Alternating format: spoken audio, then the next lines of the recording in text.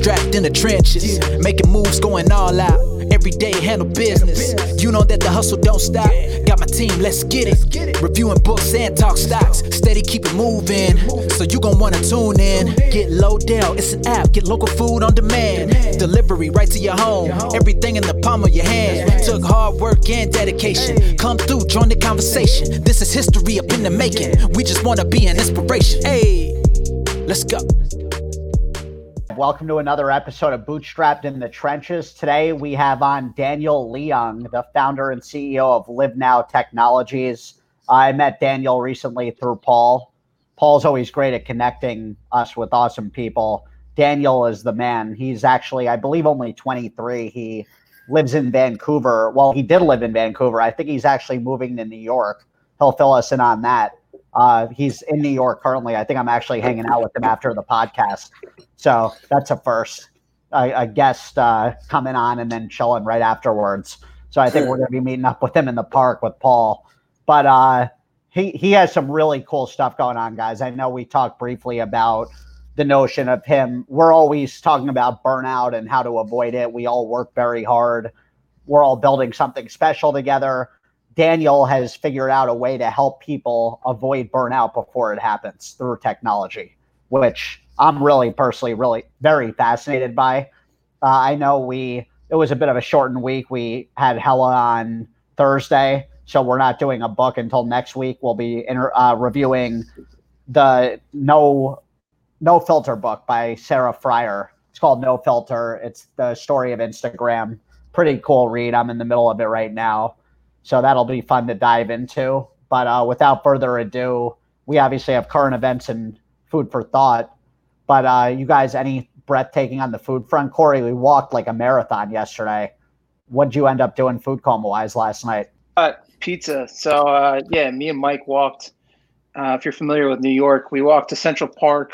And Mike actually walked from Tribeca to Central Park, which he met me on 83rd Street and 5th Avenue. That is an insane walk. And then we walked around the park a bunch, and then we actually walked back down towards Mike. So, yeah, we built up an appetite, and I came home, and I just crushed a pizza, and it was awesome. What kind of pizza? Just a regular plain cheese classic pizza. Wow, Corey, you didn't go like cauliflower or wheat crust? Pizza, no toppings, just cheese, and it was great. It's been a long time, too. Dan's very proud. You could tell he's grinning over there. That's awesome. Dan, how about you with the sickness? Have you been able to still have an appetite? Yeah, I've had a full appetite. I keep thinking back to all the symptoms Corey had and waiting for this to just like blindside me, which I feel like I'm like not quite out of the woods yet. But kind of like DraftKings did to me the last hour of the day. Yeah, seriously. Then got plowed up a little after hours though, so it'll come back quick. But I'm just amazed with all the things that you could send in the mail food wise. Like obviously I've talked up HelloFresh on here, and then you set me up with that Gold Belly account, which I still have to order more stuff on. And then Mom sent me like this whole chicken noodle soup thing with cookies, and it came frozen where I just had to like deep thaw it and put it in, heat it up in a pan. Man? Which one? And damn, I knew you were gonna ask that. I gotta look. I forget. But I remember it wasn't. Mom's good at that. Always sending when we're sick some sort of like challah bread with chicken noodle soup. I think she felt bad because I kind of called her out because she knew that I went to get tested for the coronavirus, and the next day, Mom's normally all over that like morning text, like, "Oh, how you feeling?" Phone call, whatever. Like 7 p.m. rolls around, I still hadn't heard from Mom, and she knew I was like feeling like by her seat, went to get a corona Jewish test. Mother, no check-in. Yeah, so dude, I text her and I'm like, "How's it going?" Like I just sent her a text and she called me and she like went on this rant about how she's been stressed out with work, and I was just like, "Mom," I kind of called her out in like a joking way. I was like, "I'm kind of disappointed in you. Like I went to get tested for corona and you don't even text me to see how I'm doing." So not to throw Kath under the bus, she's the greatest mom ever, and we might need Aronson to have a one-on-one with her about proper etiquette with sick seriously. Yeah. I feel like they're on the same page. Yeah. If I didn't hear from my mom, I would definitely text her, "What's up? Like, what's going on?" Yeah. And I'd probably get chicken noodle soup in the mail a couple of days later too. Oh, and then sure. then now, Dan, you'll be hearing from Mom like every 3 hours. Oh yeah, I will say like the one thing about the coronavirus that's been the weirdest thing for me about it is, all right, Danny completely lost her senses and they're starting to come back. With me, they're just weak. So it's like now I think a lot of it's in my head where when I go to eat things, it's like Danny and I always joke around now that it's all about the texture and not about how it actually tastes, since we like can't really taste it. My senses aren't like fully gone, but I feel like mentally they're partially gone, and then actually in reality they're partially gone. So when you combine the two, you don't really like, I'm having a tough time tasting things, which I gotta say, Dan, I feel like it's so much better to have Corona like at the same time as like your significant other than have it like separately, because you guys are like going through it together, feeling like shit together, where it's not just like one and then the other. I feel like that's great. Yeah, no, I think that's a good point. I'm still, dude, part of me still thinks I'm like in that phase when most people don't even know that they're sick. And for me, for whatever reason, I'm just like being a pussy and felt sick. And you know how it's like everyone's like, oh, the first week you don't have symptoms or whatever. I'm amazed at how mild this whole thing has been. But Dan, keep in mind it's mild for a lot of cases. No, I know, but still, like, obviously had a bad case, so that's obviously in your head because you know him so well. Yeah, so that's obviously close to home. Because Corey, Corey's the only one that I know that got the coronavirus, and his experience. I mean, Corey, you could talk about it a little bit. It was brutal, wasn't it? It was brutal. I didn't eat for 2 weeks. I mean, I feel like at this point where you're at, I started to get symptoms already that were like bad, and then the only thing that came like the second week for me was the cough. I didn't have like any congestion. My body and my head were just killing me, and I had no energy. Like both weeks, but the first week it was just like no energy and my head hurt and my body was the worst though. Like my leg pains, that was insane. I couldn't get up, and I definitely was not hungry though. So I think that having an appetite is probably a good sign. Yeah, it shows that the body's trying to fight it off. Yeah, I have not had any body aches at all, or like the night sweats, or really any cough. That I had a cough the very first night, and that's when I was like, "Oh man, am I getting the coronavirus?" And then the next morning, I woke up with that energy and was just like, "I'm going to get a test," and obviously tested positive. And now that was last Sunday, and now it's Monday. It's been 8 days now, and again, I'm still like, you know. So part of me feels like I could like go like run out of this, like go on a run right now and then feel great. But at the same time, the day after I got tested, when I was waiting for my results and I thought I was feeling better, I did do that. And I don't really know if that's the best idea. Mike, I know you're big on that, running when you're sick, just kind of like sweating it out. Coronavirus. I'm big on that when I have a normal cold, and I don't even know if that's always a good thing to do. I feel like it depends on the sickness more than anything. For sure.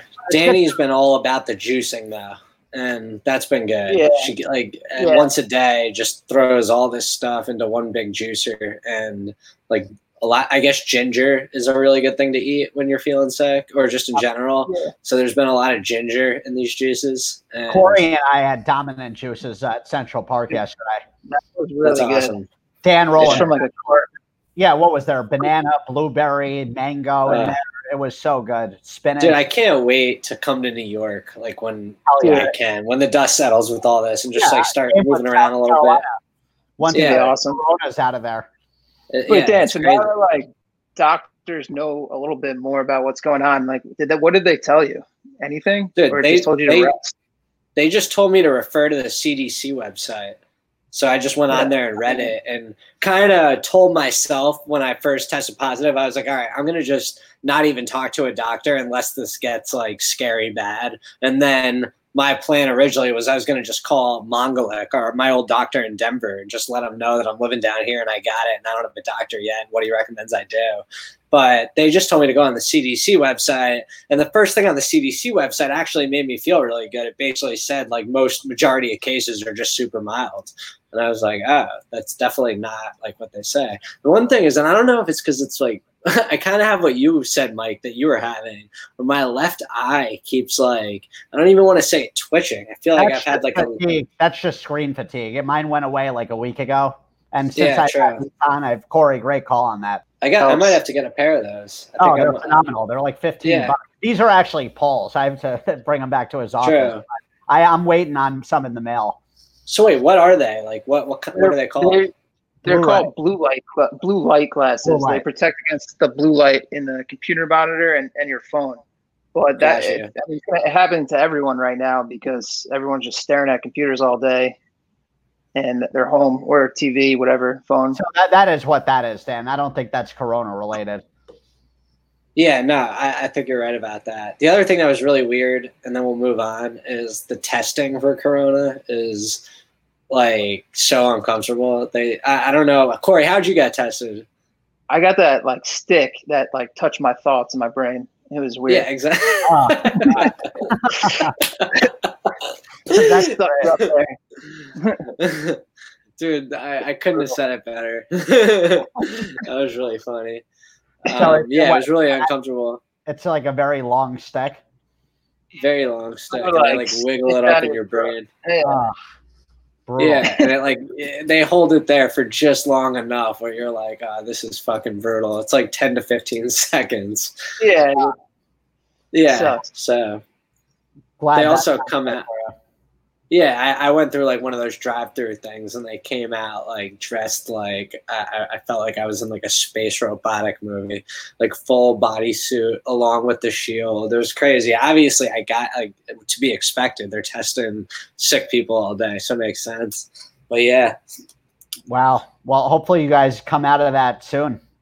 Yeah. Thank you. And yeah, Dan, current events wise, outside of your Corona situation, what's going on? Anything new in the world the last few days? I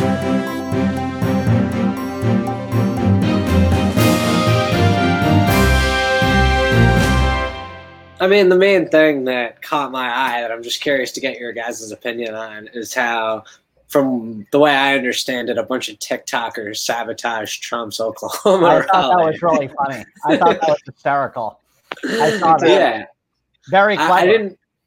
I mean, it's insane. So, what actually happened with that? From the way I understand it, is there was like a packed house, and it wasn't. Like I saw the rally on. You could tell it was a lot of empty seats, and Trump was not pleased.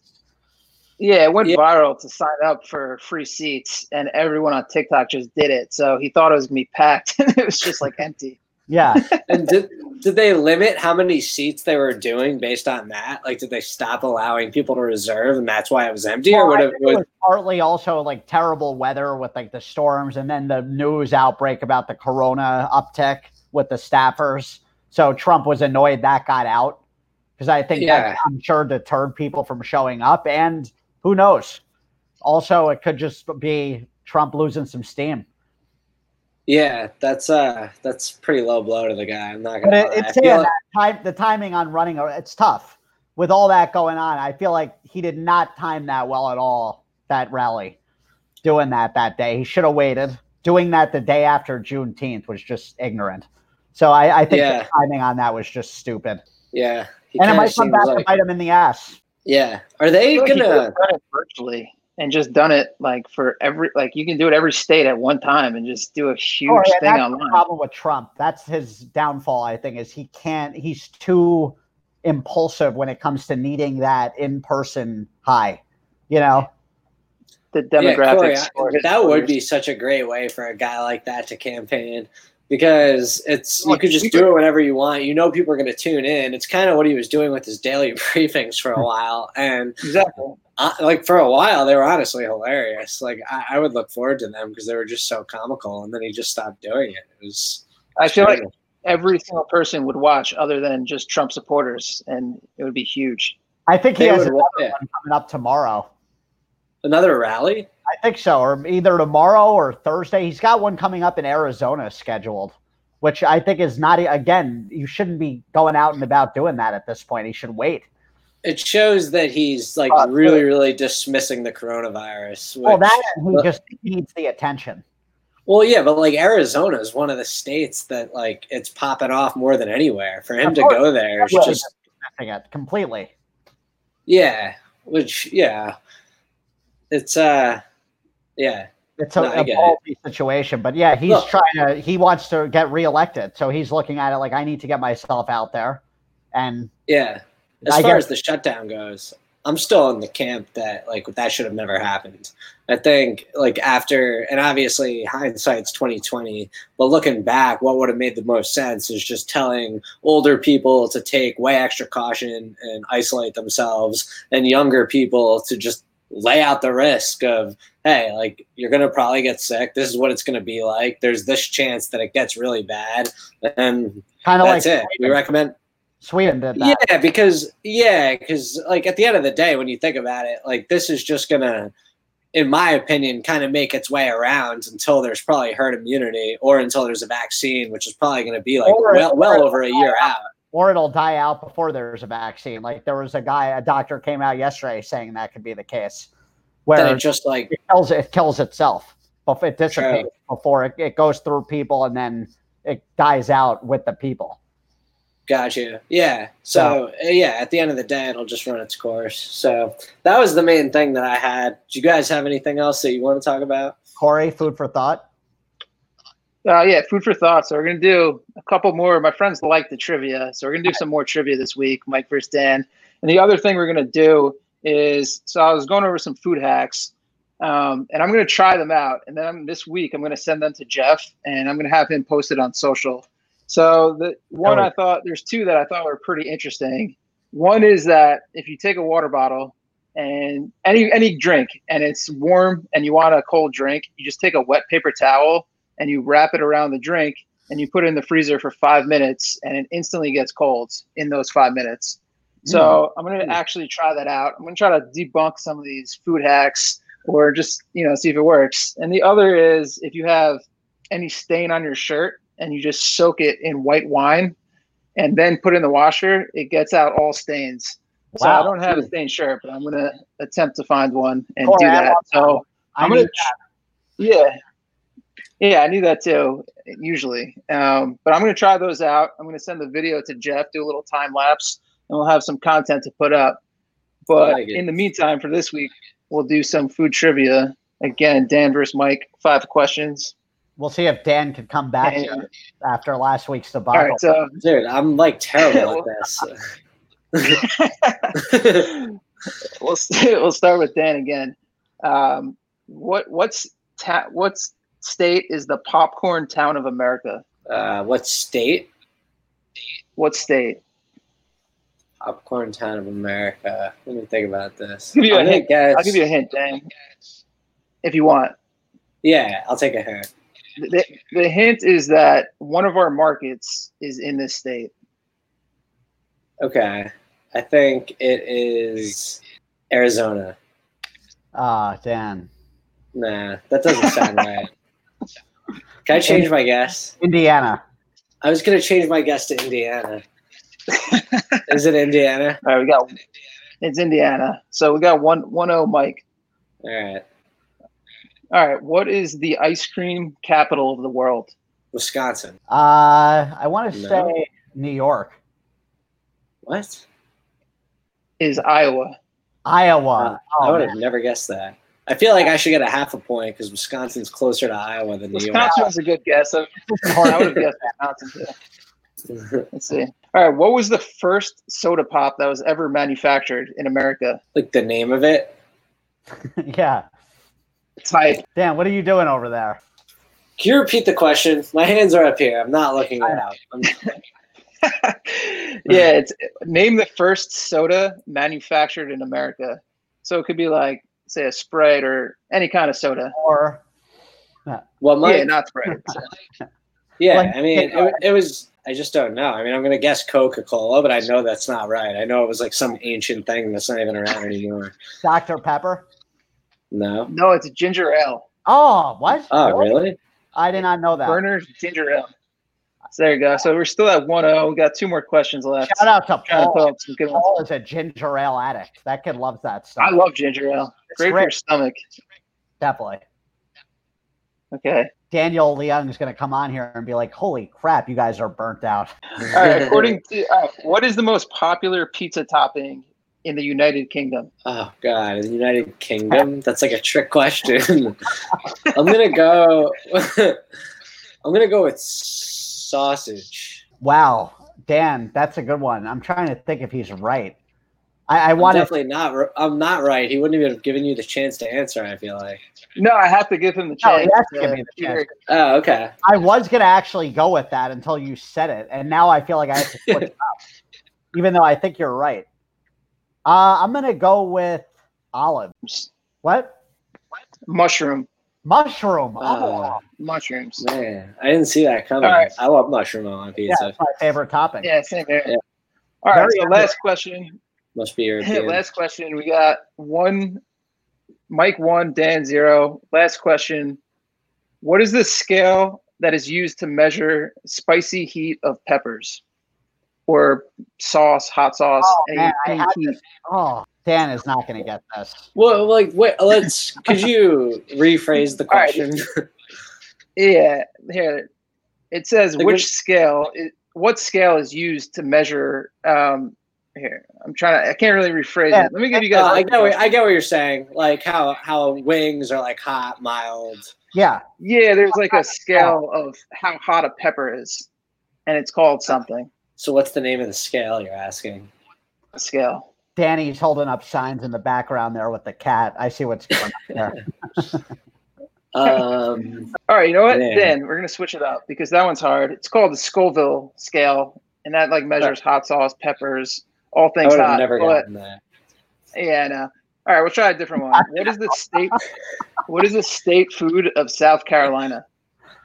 Oh man, I should know this. I live here now. It is. It's random. Shrimp and grits? Nope. I'm gonna hush puppies. It's boiled peanuts. What? Dan, you better get on that. Young men would appreciate some of those. I thought I nailed it with shrimp and grits because they have that everywhere. Dan, is young man?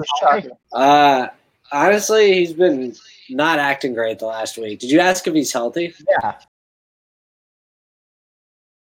Virtual appointment with the vet tomorrow. Not that I know how that's going to go down, but he's been definitely acting not like sick, like from the corona or anything like that. It just seems like he's been achy. Well, that could be the corona. Yeah, it's he's definitely been kind of miserable this last week and a half. I feel bad. Damn, sorry to hear that. Yeah, he'll be all right though. Danny's cat is a spuncious little animal. She's honestly awesome. She's like young and very, very energetic and like has a great time. Nice. Do they get along? They do. But Miles is definitely here. I'm going to go get him. Get the man. Yeah, we got Daniel on in about 5 minutes. Normally we go right into our guest, but obviously we don't have a book this week. Do you guys talk about the Utah expansion at all? That could be a cool thing. Let's go over that. Corey has been amped getting us trigger happy to go here. We are getting ready in the paint for Ogden and Salt Lake City for Modell. It's funny. Corey signed up this Ethiopian restaurant just to use our online ordering platform for takeout. And they were getting a handful of orders a day. And then when the Black Lives Matter movement started, they've been getting like 20 orders a day. So we've been collecting all this customer data, and it's like amazing how that restaurant gets so many orders. I can't even get over it. What's crazy is that I've been shutting them off manually, like nightly, because he doesn't know how to do it, but he just can't handle it. So like Saturday, he was at 41 orders by I think 6 o'clock. He was probably going to do 60 that night. So Corey brought up a great point, Dan. We could start doing his delivery when we launch there, and for sure, naturally, that's off the bat. We've had over 300 customers from them. It's amazing. Yeah. So today, I went back and I was calling a bunch of restaurants from like our Rolodex, that just restaurants that contacted us in the past 2 years. And I found this restaurant contacted us from Logan. They're not in business in Logan anymore, but they have 3 locations in Ogden. So I just reached out to them, and it could be a good start. Jeff Rowland, we're going to be calling him Senor Ogden pretty soon here. He just called me. Nice. I'm pumped. From Jeff, I'm excited to get Jeff on that Ogden train. Yeah. I feel like people in Utah are receptive to our business. They like that we're family run. They're nice people over there. They I really had a great experience when we launched that market, staying in that mountain cabin. That was awesome. Corey, have you been up there yet, that cabin? Beautiful. I haven't been to that cabin. I just I was up there a week last year, and then I went up in February for the Utah State meeting. But I stayed on campus at like the Union, and it was really nice. It's gorgeous. Great. It's the most beautiful. One of the nicest campuses probably in the country. Definitely. Logan, Utah, it might be Utah State. It's just very there's not much going on there. I guess nightlife wise. Oh no. So not at all. But there's like maybe 2 or 3 bars. Yeah. And the bars, I don't think really get much traction. It's very people definitely practice the Mormon lifestyle down there for sure. Like, there's not much going on. Honestly, my favorite thing, I was there for a week last year trying to sign up restaurants, and I had the same Uber driver literally every single time. I think I used it like 15 or 20 times. Dude, I became like best friends with this guy. And then his daughter ended up, his daughter owns the Waffle Iron, which is one of our clients. It's amazing. And me and him, we like still keep in touch. It's really funny. He's like a 75-year-old guy. That's awesome. And obviously was preaching about Mormon and filling me in. The Utah expansion begins. And guys, we have Daniel Leung coming on in a minute. He is the CEO and founder of LiveNow Technologies and Icebreak Consulting.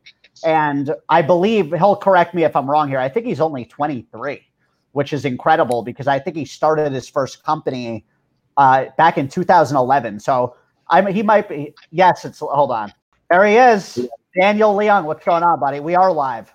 So another day at work, Dude, I do know. Man, I was just telling these guys, talking you up. Are you 23, Daniel? Yeah. Wow. What? So wait, correct me if I'm wrong here. You started your first company in 2011? Back in grade 10, so whenever that would be, probably now like 2013. Wow. That's remarkable. Yeah. So talk about getting started young. So Daniel, ignorance is clearly bliss. When you're that age, going in, you barely experienced life. Were you always like that, like right out of the womb? Did you feel like you had a taste of entrepreneurship from your family? Where did this all start? I mean, it kind of started as honestly an accident. So, I mean, it all started as like, I grew up like ski racing, and I just like took photos of my team, and the mountain asked if I wanted to get paid to do that for other teams, and that's kind of how it really started. So, and I realized, I could like make some extra money and like put that into investments and grow it. And from there, I'm like, that's actually pretty cool. And then, I just like kind of grew my team from there, and So was this like when you're in middle school, some kids are doodling on their notepads and you're just brainstorming huge companies at the age of like 10? Is that realistic?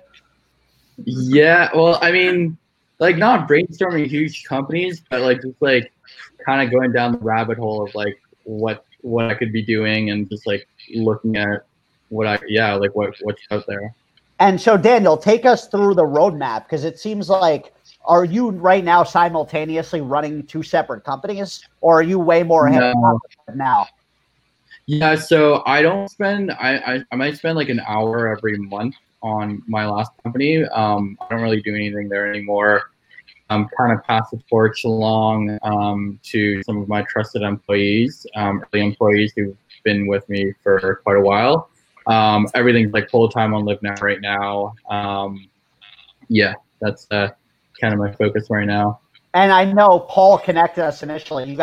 You got involved in Plug and Play, and take us through, Daniel, what's going on with LiveNow? Because the little I've heard about it, you're up to something really special with, especially the world we're in with burnout and how mentally fatigued people are in our society. Take us through what's going on in your world right now. Yeah, I mean, this is like our core technology is basically like passive mental health measurement. So instead of having people take annoying questionnaires, we have them download an app and literally do nothing. So that's kind of what we do. We apply that technology into like a early detection and prevention use case, as well as helping employers. Like typically our customers are like employers or insurers, so employers link us up with a person's health and wellness plan, and we're able to help them measure what is effective in their health and wellness plan and what's not. So that's where we're at right now. Like we're live with 3 large employer customers now, about to roll out to a pretty large insurance company beginning of next month. Yeah, I've been pretty heads down on getting our product localized into a completely new market, different language for that launch, and also in the middle of like our fundraise as well. So typical founder things. Wow. So were you, when this first started conceptually, were you your own guinea pig? Like what was beta testing like for that? Yeah, so I mean, this kind of started out of a problem that we had noticed at my last company. So burnout was obviously a problem at my last company, given we were in marketing and a lot of our clients were high-tech companies where like we just had tons of pretty tight deadlines. And so like noticed that burnout was a thing, and tried a bunch of different solutions that claim to solve this problem, but ultimately didn't really solve the problem. I mean, like kind of digging into it, we found that the root was all the other things that claim to solve burnout require super high engagement on the user's end. So the responsibility is on the individual to A, figure out they need some support, and then B, figure out where to get support. And so coming from marketing, like we like use profiles of people to hit them with like an ad to get them to buy something. We kind of thought, why can't we apply similar things for mental health interventions? Went to some of our customers at my last company, asked them if they had tried other solutions and what had worked and what hadn't worked, and they were not happy with anything out there. Asked if they would pay for like this made up solution before we built it, and they're like, oh hell yeah, like this would save us a lot of money, and it would kind of really change the status quo in the industry, which is currently throw a bunch of money at the wall and hope something sticks. Yeah, that's kind of how it came about. And Daniel, are you envisioning this like right away? What comes to mind are obviously companies and the culture within, but even when you think of students and the problem we have with kids these days on Adderall addictions and just going above and beyond what we call healthy with work-life balance, how do you envision the future of Live Now? Are you looking at this in a certain demographic age group wise, or opening up the floodgates at some point? Yeah, so right now we've kind of just like put like a minimum size on like a smallest organization that we would work with, given like we're a pretty small team and we want to make sure that we're making as much impact as possible. It takes the same amount of time to onboard a company with like 750 employees as it does to onboard like 2,500 people. So we're focusing on the larger organization so that we can maximize our impact early on. And that had originally included 2 Canadian universities, but with what's going on in the world right now, no one's really in class. So we kind of had to push that back to next semester. So yeah, students are definitely part of the plan. Just trying to navigate what's going on in the world now before we launch to them. And what do you think the biggest challenge is now with since the pandemic has happened, with having to shift gears, working from home remotely a lot? Has that changed gears at all for your roadmap with this? Yes and not really, not like long term. So I mean, when the original kind of shift happened, it took a little bit of adjustment. But I mean, like at this point, we're like as efficient, if not more efficient than we were before the pandemic. Like I think our teams were pretty distributed. Like we have people in the Bay Area, Vancouver, and Toronto, and that was before COVID. And so we were all pretty used to like working remotely, and a lot of our customers were pretty okay with virtual meetings anyway. And so, yeah, like it hasn't really changed things like for the first, 2 weeks. It's kind of a shock, but if anything, it's made things a little bit more efficient on our end. And Daniel, what's it like being based in Vancouver? I know we're probably going to be hanging out here soon. You're in New York now. Your company has been based in Vancouver, correct? Yeah. So what is that like being based in Canada? What kind of advantages would you say you have versus being based maybe in a Silicon Valley at first? Yeah, so I guess like in terms of business advantages, just basically the tax subsidies that are available through the generous Canadian government, and then also just the overall lower cost of living, overall lower cost of talent. There's a lot of awesome talent in Vancouver and in Toronto, but at like half, if not like a third of what the rate in Silicon Valley would be, because the cost of living is so high in the Bay Area. And have you noticed you've gotten a lot more attention having a startup in Vancouver where you might be a big fish in a smaller pond right off the bat than just blending into the whole San Francisco landscape from day one? Like yes and no. So I mean, before we had some sort of presence in Silicon Valley and before we kind of built up our network there, honestly, like people in Vancouver didn't really like the tech scene is not big enough in Vancouver for there to be like anywhere near the amount of buzz you get being the Bay Area. So I mean, there were like some minor advantages to being like a big fish in like a small pond, like you said, but really not with like kind of foregoing the opportunity to be a Silicon Valley company. It's like massive value in that, and especially kind of just like being like this young, I've always struggled with just kind of being judged on my age, and I saw that a lot in Vancouver, and that's one of the main reasons why I had moved down to the Bay Area originally at the beginning of this year. Just like people in the Bay Area like understand that even people that are super young can do crazy things, and so they'll give you like their full like attention and actually like listen to you. Whereas I found in Vancouver, just like quite often I was pretty quickly dismissed at networking events, conferences, and whatnot.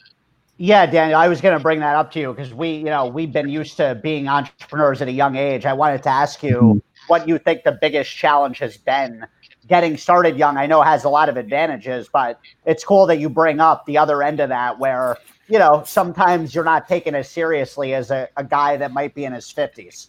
Can you shed some light on that?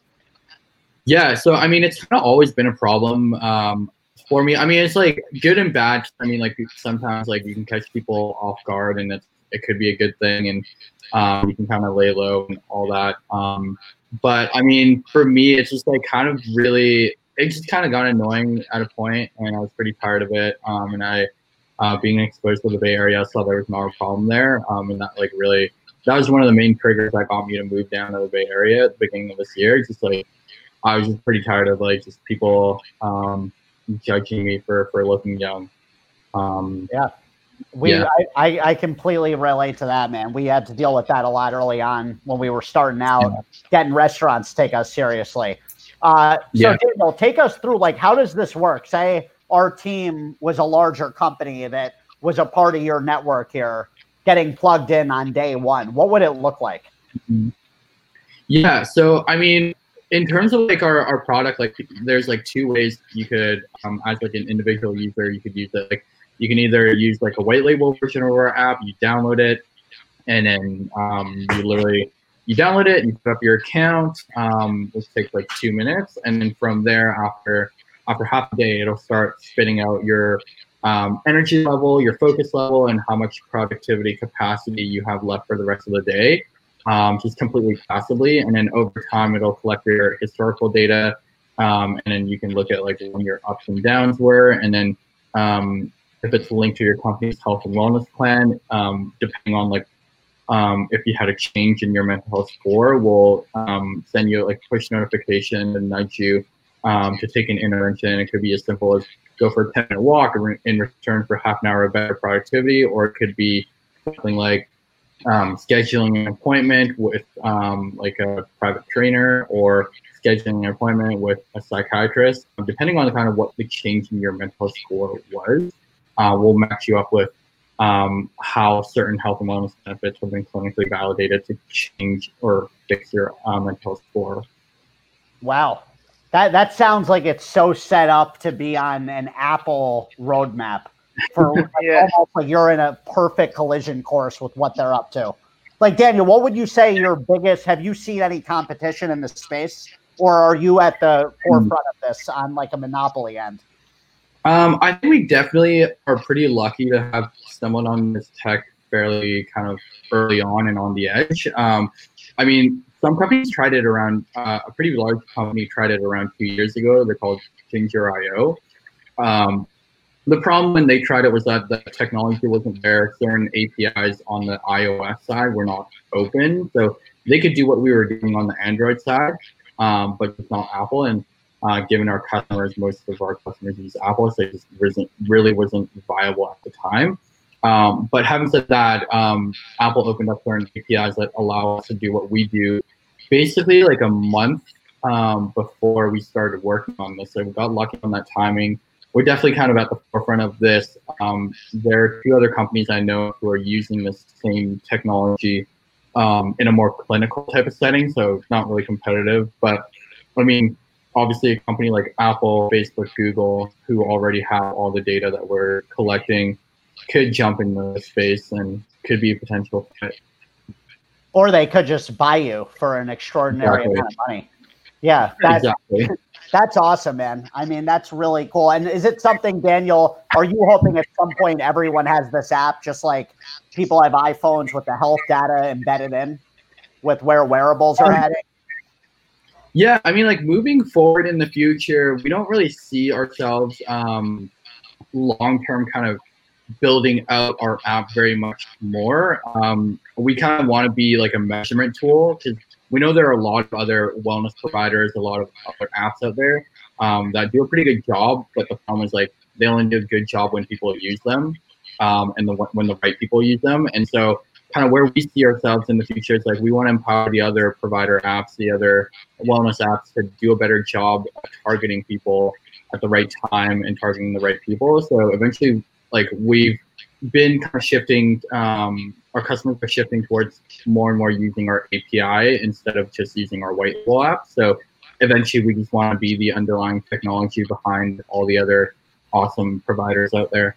That's like the power grid. Instead of the engine builder, you're the outlet. Yeah, exactly. That's awesome. Man, that's cool. Well, Daniel, I obviously have to bring up, since we are in the food space, I know me and you have talked food a bit off camera here. What's your go-to? Yeah. Are you in the food pickup delivery mindset lately at all? Yeah, I mean, my girlfriend Kaylee here. There she is. Oh yeah. What's up? Hi. How are nice you? She's like influenced me into ordering quite a bit more. I'm all about takeout rolls. I hate cooking. I make a terrible housewife. He likes me anyways. There we go. Pie, a lot of pasta. We had some fried Oreos the other night. So wait a minute. Let me get this straight. Daniel, post Kaylee, you've been a big delivery pickup person. Pre-Kaylee, you were more of like a cook. Is that what I'm getting? Yeah, more cook. I get delivery. I get delivery like if I'm grinding at the office kind of thing. Or like back when I was in school, if I'm studying late at night. Like if I'm not home, I'll get delivery. But if I'm home and I have like stuff to cook with, like I prefer to just like throw something together. There we go. And what would you say what's been the Kaylee cheat move? I know you said ice cream you're a fan of, Daniel. What's your like go-to death row meal though? If all chips are on the table. We've been getting dumplings a lot, and that's been like pretty solid. There we go. But like last week, we stumbled upon fried Oreos and fried Twix. Oh, the Twix are good. Yeah. Those were fire. Yeah. Where did you come across those? Yo, guys, they were on a road trip, by the way, all the way from California back to New York. Damn. Maybe that chat. Yeah, guys, tell us, what kind of awesome food did you have on the way? Any insane experiences? I mean, we went to a winery in California, and that was probably the highlight of our food. Yeah. That was probably the last time that we ate a real meal for about 16 weeks. Best food. Lots of McDonald's and stuff. Yeah. Mickey D's. There at one point, we were just camping out of the back of the car with the mattress, had a little gas burner, a pot of water, and stale pasta with a jar of soup. We just ate it out of the pot. Sounds like so how many times How many times did you guys stop during that drive from California to New York? Every night, basically. Yeah. We kind of alternated like one night of camping and then one night of like an Airbnb or hotel to just like refresh. Yeah, but yeah, I mean, like there were only like 3-4 like key stops that were like worth mentioning. The others like Nebraska, Iowa, and Ohio aren't. They kind of suck. Midwest, yeah. You guys drive through Colorado? Yeah. We did 3 days in They were Colorado. Nice. I know. Yeah. I told them right after they left about Buffs, so they got there, before we touched base. Isn't Boulder cool? Yeah. Utah was definitely the best, though. Yeah. Utah, by the far. Arches, very cool. I would highly recommend a trip to Utah. That's the Yeah. Lodell expansion. We're going hand in about that earlier. Yeah, we're that's our next market launches are throughout Utah, Salt Lake City and Ogden. Nice. Sweet. What about Moab? Moab. Are there any restaurants up there? Yeah, Austin Jay's has a restaurant there, but there's just not a lot of people. Maybe It's we'll more do of it. like a tourist destination, though. Yeah, it is. We're like Mark, ATV. Did you guys camp out in Moab? Oh yeah. We did, yeah. So we literally camped like off the rim of the Grand Canyon in Moab. Whoa, that sounds Crazy. incredible. You guys, Pardon? You did quite the adventure, and now you're back. Yep, back to the grind. And Daniel, you're moving to New York. Yeah, at least until end of summer. I'm trying to convince Kaylee to move back to California. Because there's a lot more to do there right now. There we go. That not too hard. Kaylee is heading west. Persuade. Yeah, I mean that's an easy sell. California is unbelievable. I have a couple of good friends that live up in Northern California. In San Francisco? Oh yeah, definitely. We'll be doing plenty of trips. There. Hell yeah. Well, Daniel, this was awesome, man. I'll hit you up when we're off here, see what you guys are doing. Appreciate the time. For sure. We're pumped to Nice see meeting you. you guys. Yeah, look out for Daniel Leon, everyone. This guy's getting bought by Apple. Thanks for coming on. Watch for it. Yeah, another drink. What's up? Boom, baby. Bootstrapped in the trenches, making moves, going all out. Every day handle business. You know that the hustle don't stop. Got my team, let's get it. Reviewing books and talk stocks. Steady keep it moving. So you gon' wanna tune in. Get Lodell, it's an app. Get local food on demand. Delivery right to your home. Everything in the palm of your hand. Took hard work and dedication. Come through, join the conversation. This is history up in the making. We just wanna be an inspiration. Hey, let's go.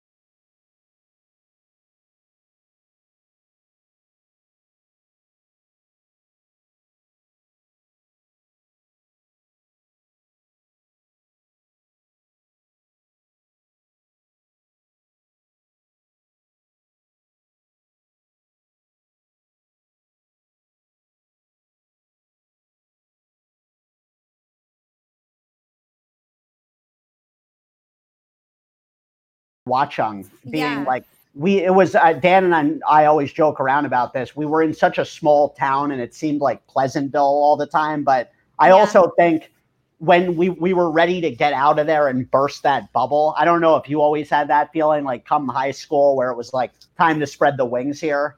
And I feel like kids that grew up in our town, we've got that natural chip on our shoulder because we come from such a small area from near such a big city. Yeah. And what's your take on that? So I never really thought about it that way. Like I never thought like, oh, watching such a small town. What I did feel like is like I have a chip on my shoulder because I was like one of the only like brown kids in school, and I had like the weirdest name and like one of the people that had like a weird name in school. I didn't even know you pronounced your name Hella until I was creeping on your Insta story and you put something up about that. And I'm like, oh man, like did you ever correct friends or teachers on that? No, because you saw the Insta story. So I remember it was the first day of middle school, our gym teacher, my name is, for context for everybody who's listening, my name in Arabic, I'm Arabic, of Arabic descent. My name is Hella, that's how you say my name. But it's spelled H-A-L-A, so I always told everybody it was Hala, but that only came about because one time like a middle school teacher like picked on me and he was like, Hella like hell, how did your parents name you that? Like, you know, that's so stupid. And I think I got like embarrassed by that. But I had awesome friends. I remember like Heather Melville was like, no, it's Hella like hello, you know, and she stuck up for me. So it's fine. I mean, I didn't get it that bad. But in general, I think a lot of the older people who controlled, like, you know, who got the lead in the play and who got this and who made the cheerleading team and who got in Girl Scouts, you know, I never got those things when I was in middle school. And when I went to college, all of a sudden I was like, you know, I got every opportunity that I tried for. And it was because I went to like a diverse college and I wasn't abnormal anymore. Nobody cared about what my name was anymore. And then I just like kind of skyrocketed from there. And so I really think that the reason why I kind of have a chip on my shoulder that I want to succeed is because when I was in middle school and in high school, I never got opportunities. Even though I was talented, I had probably the best voice in school, honestly, and I would get solos in the chorus concert, but they never put me in the plays as like a lead. And then I went to college and I was the lead in all the plays, like, you know, and, you know, I didn't make the cheerleading team. Then I went to college and I was like co-captain of the cheerleading team. You know, it's just these reoccurring things that kept happening. They didn't even let me be in the talent show in high school. So when we were freshmen in high school, that's when 9/11 happened. And like, I really think that because of my name, because I was Arabic, they didn't give me like regular opportunities. They told me that Girl Scouts was full when I was in elementary school. Like every year it was full. Like, what does that mean? Like, you know what I mean? It's just so stupid. Wow. But I think that that's why I have a chip on my shoulder, and that's why I'm like accelerating now, because I somehow didn't get that discouraged and I kept going after things even though nobody gave me a chance in high school. But then, you know, I went to college and it was totally different story. And Ella, and you clearly from there also, you have no fear of rejection, obviously. I mean, you look at your track record, at what point, like you had all these situations where you were on the cusp of reality shows, hosting podcast. Obviously you're hosting a great podcast now, but hosting a show on a successful radio channel. What reached a point? Did you ever reach that limit where you were just looking in the mirror like, you know, maybe I should just shift gears here? Yeah, so I actually did shift gears. And for everybody listening, I'm sure you guys don't know my backstory. I'll give you like the 1 minute, 2 minute version. I started off my career at Hot 97. I was Angie Martinez's assistant. For those who don't know, that's like the #1 New York station in New York. Angie Martinez at the time was the #1 radio personality in the world, probably. And so I had this like golden position where, you know, I would meet a celebrity every day: Chris Brown, J-Lo, Kim Kardashian, Drake, everybody. I met everybody. And so I was like pretty young. I was still like a sophomore in college. I dropped out of school. I ended up working for Angie Martinez for 3 years. The way that it works in radio is that you basically have to be an apprentice and you actually don't get paid. I used to get paid doing like showcases at night and hosting parties with the DJs and things like that. But it was like such a coveted job, such a cool job.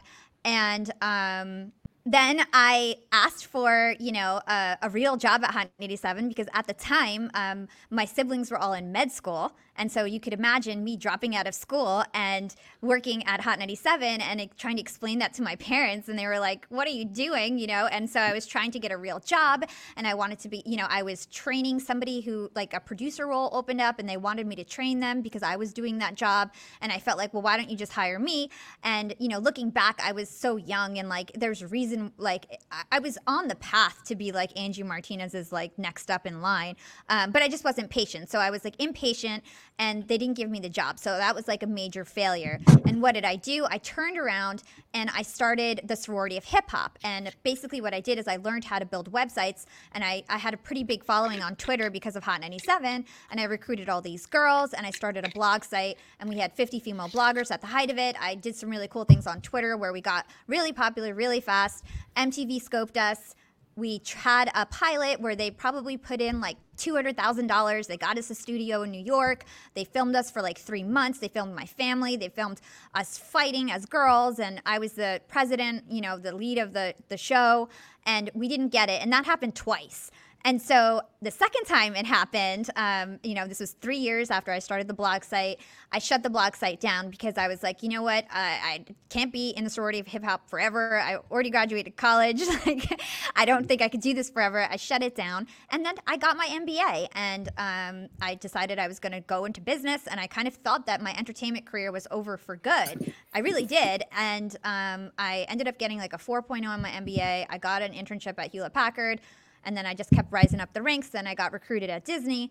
And right before Disney, I started a Young and Profiting podcast. So every time that I had a failure, I basically turned it around and did something productive. And it's worked out. And I fueled any negative energy into trying to do something even better, trying to expand my skills, trying to learn as much as I can. And, it's worked out because rejection is just redirection, and anytime I've gotten rejected, it's because I was good enough to get that opportunity. Not everybody gets an opportunity to have a pilot on. I didn't seek that out. They seeked me out. Not everybody gets approached by MTV for a pilot, and not everybody gets somebody who's invested in them to pay $150,000 for a pilot. So it's like, looking back, it's like that was actually an awesome opportunity, and I'm really talented for securing that. It didn't work out, but the reason why I've had so many failures is because I was driven and motivated enough to actually get those opportunities and at-bats. So that's incredible. And hell, I think for our listeners too, there's something to be said. We see it all the time with our business,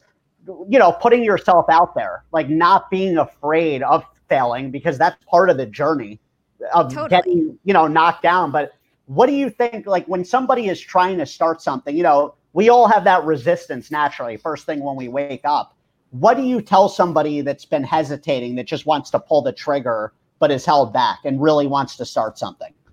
So somebody who has an idea and they feel like nervous of failure, like they feel like nervous of being rejected. I mean, you're never going to know if you don't try. And so everybody is like, they say like the number one regret when somebody dies is that they didn't try something. Like nobody ever looks back and is like, oh, like I wish I never tried this idea that failed. And every failure is actually a stepping stone towards success. I believe in something called skill stacking, right? And so what that really means is that you layer on multiple skills that could come from all different kinds of experiences. So we can take my podcast, for example. My podcast is successful not because I'm the best podcaster in the world. Like, I'm not the best podcaster in the world, but I'm a really good marketer. And I have a lot of graphic skills, video editing skills. I have a lot of networking skills. And so I'm able to secure awesome guests, when somebody else who's at my level probably doesn't get the same level of guests, but because I'm able to build a social media following, because I'm able to have really standout content because of my marketing skills, my podcast has become popular, not because I'm the best host. So it's like layering on those skills. And I wouldn't have gotten those skills if I didn't have so many failures, because it's those failures where I learned those skills. Hella, you are a ball of energy. You know that? Yeah, I love it. Skill stacking. Yeah. That's fascinating, because I love thinking about life. I think of your podcast as a great life hack, because I've dove in a few times and heard a lot of these things, and I love how you break down, Hella, how you take your strengths and you're really supplanting to another level with this whole podcast due to your ability in marketing, networking. And with that, Ella, can you go over your LinkedIn ability? Because I have to say I'm thoroughly impressed the way you've broken that platform down. I've never seen anyone, Dan and Corey, as good as Hella on LinkedIn. And Gary Vaynerchuk's the only other person there I pay attention to. And because most people, you know, it's copy paste, like spam. Yeah, central. people. So, So like I think first of all, I think LinkedIn is like an open playground, right? It's got a lot of organic reach. Some people, you just need to know how to play the game, right? So I think one of the most important strategies with LinkedIn is because not everybody there is actually there to engage on content. So I think one of the most important strategies is to actually recruit a proactive following and recruit an active following and do it proactively. So basically, like for example, what I did is I would follow Gary, like you just mentioned Gary Vee, right? So I would look at everybody who liked and commented on his posts. And I would do this with like Tony Robbins, other people who are in my self-improvement space that have a big following on LinkedIn. And I would even do it with past guests who've been on my show. That's another strategy to like build your network. And what I would do is I would look at their content and I would see who liked or commented on their post. And anybody who likes or comments on a post is an active person on LinkedIn.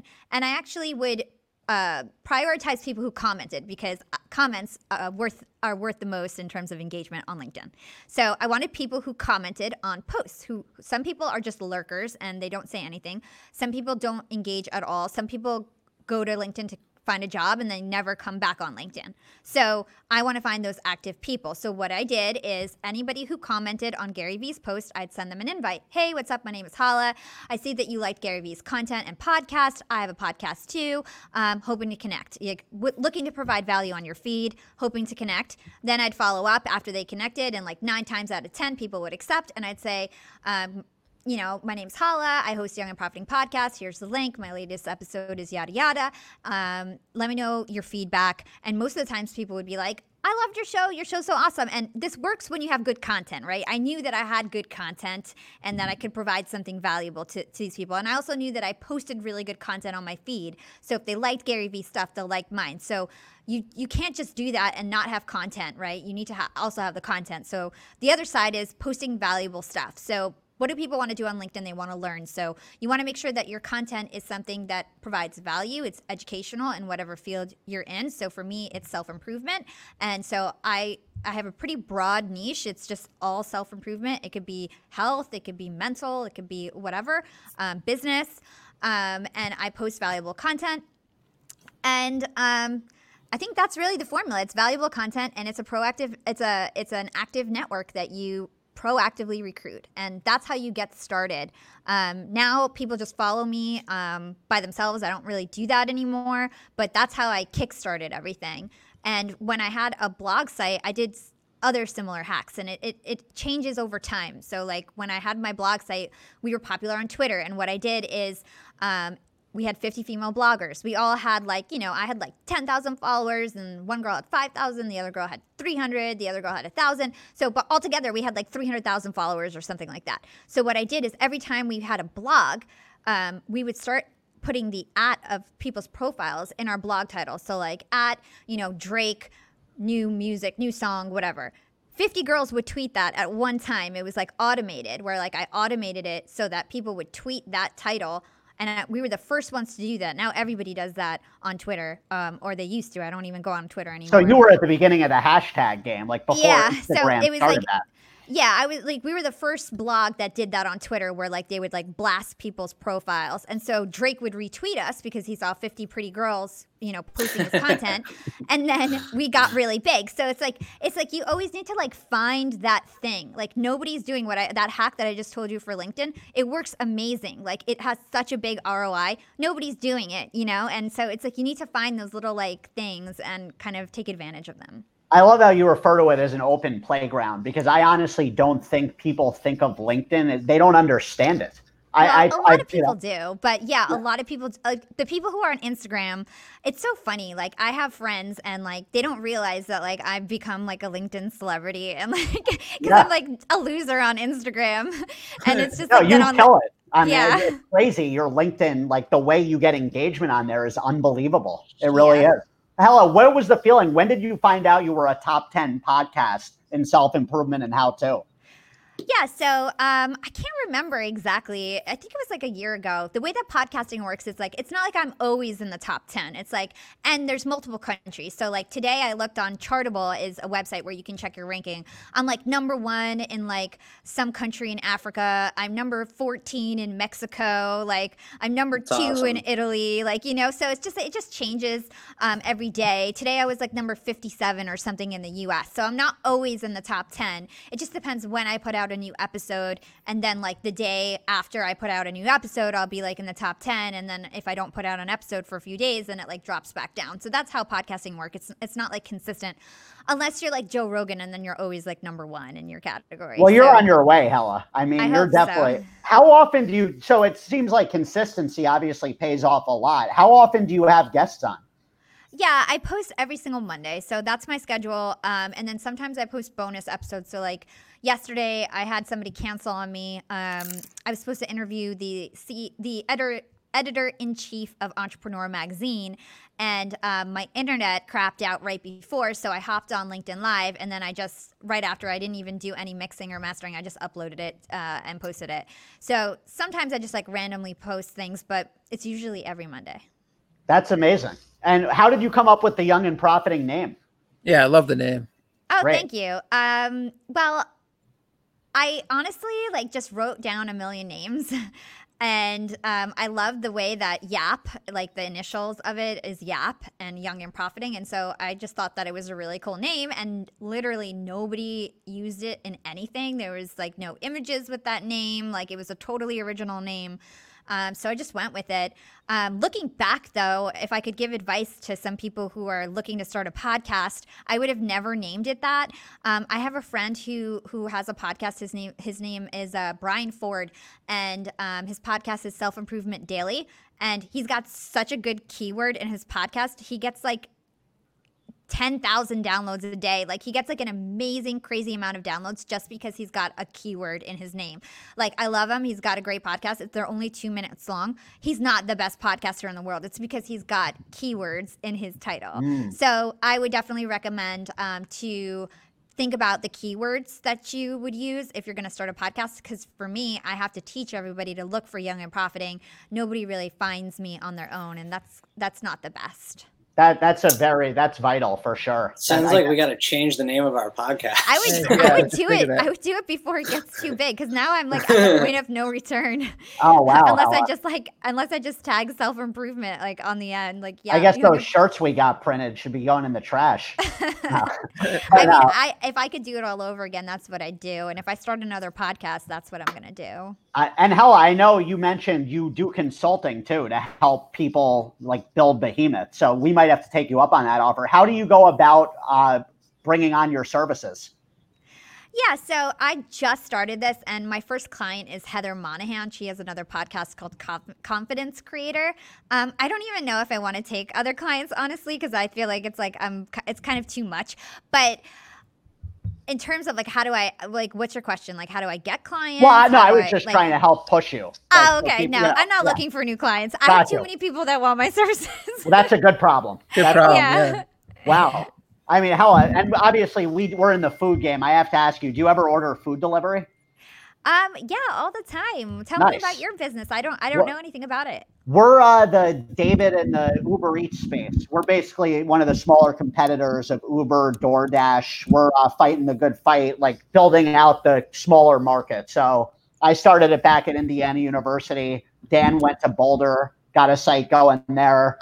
Corey's been on our team from pretty much day one. Cool. As a piece of our company, and we're I think we're in 16 markets now. We've been just building out, trying to compete with the big boys, and it's been pretty crazy. But yeah, it's Young and Profiting. It's called Lodel. Lodel? Lodel. Yep. Cool. Is it in New York yet, or not yet? Not yet, Hella. We're hoping we can come to New York soon, though. We're definitely. I would love us to be here. Cool. I'll keep you posted on that. Thank you. And Hella, where can everybody find your podcast? Young and Profiting? Sure. You can find Young and Profiting podcast anywhere you listen to podcasts. So Apple, Spotify, SoundCloud, YouTube, iHeartRadio, literally anywhere you want to get your podcast, Overcast, CastBox. You can find us there. And then I'm on LinkedIn. Just search for my name. It's Hala Taha. And on Instagram @YapWithHala. That was amazing. Hala, thanks so much for taking the time to come on. And we've learned a ton. And you got me pumped up. Like, I thought I was energetic. I could talk for a lot longer. This is short. Yeah. I mean, is there anything else? Like, where do you see the future of your podcast going at this point? Do you have certain, like, I could tell you're a goal setter, a trend setter. I'm sure you have a specific agenda in mind here. Yeah, I mean, I want to be like a top education podcast. So How To is a subcategory on Apple. So I want to move up to be like a top educational podcast, and then I'll be really playing with the big boys. And really my dream is to be like the female version of Jordan Harbinger or Tim Ferriss or Tom Bilyeu, those really big podcasters. There's no like big female presence in the self-improvement space. So I really want to do that. And that's what I'm hoping for. And also, I don't think I'm always going to have this podcast. I really love to evolve. And so I think eventually I'll have some version of the Hala Taha show and maybe give Young and Profiting to like my interns. So I love how you go over that whole evolution process. Cause I think as creators, entrepreneurs, if you can't be stagnant, we always go over that on our team or else you're done, Yeah.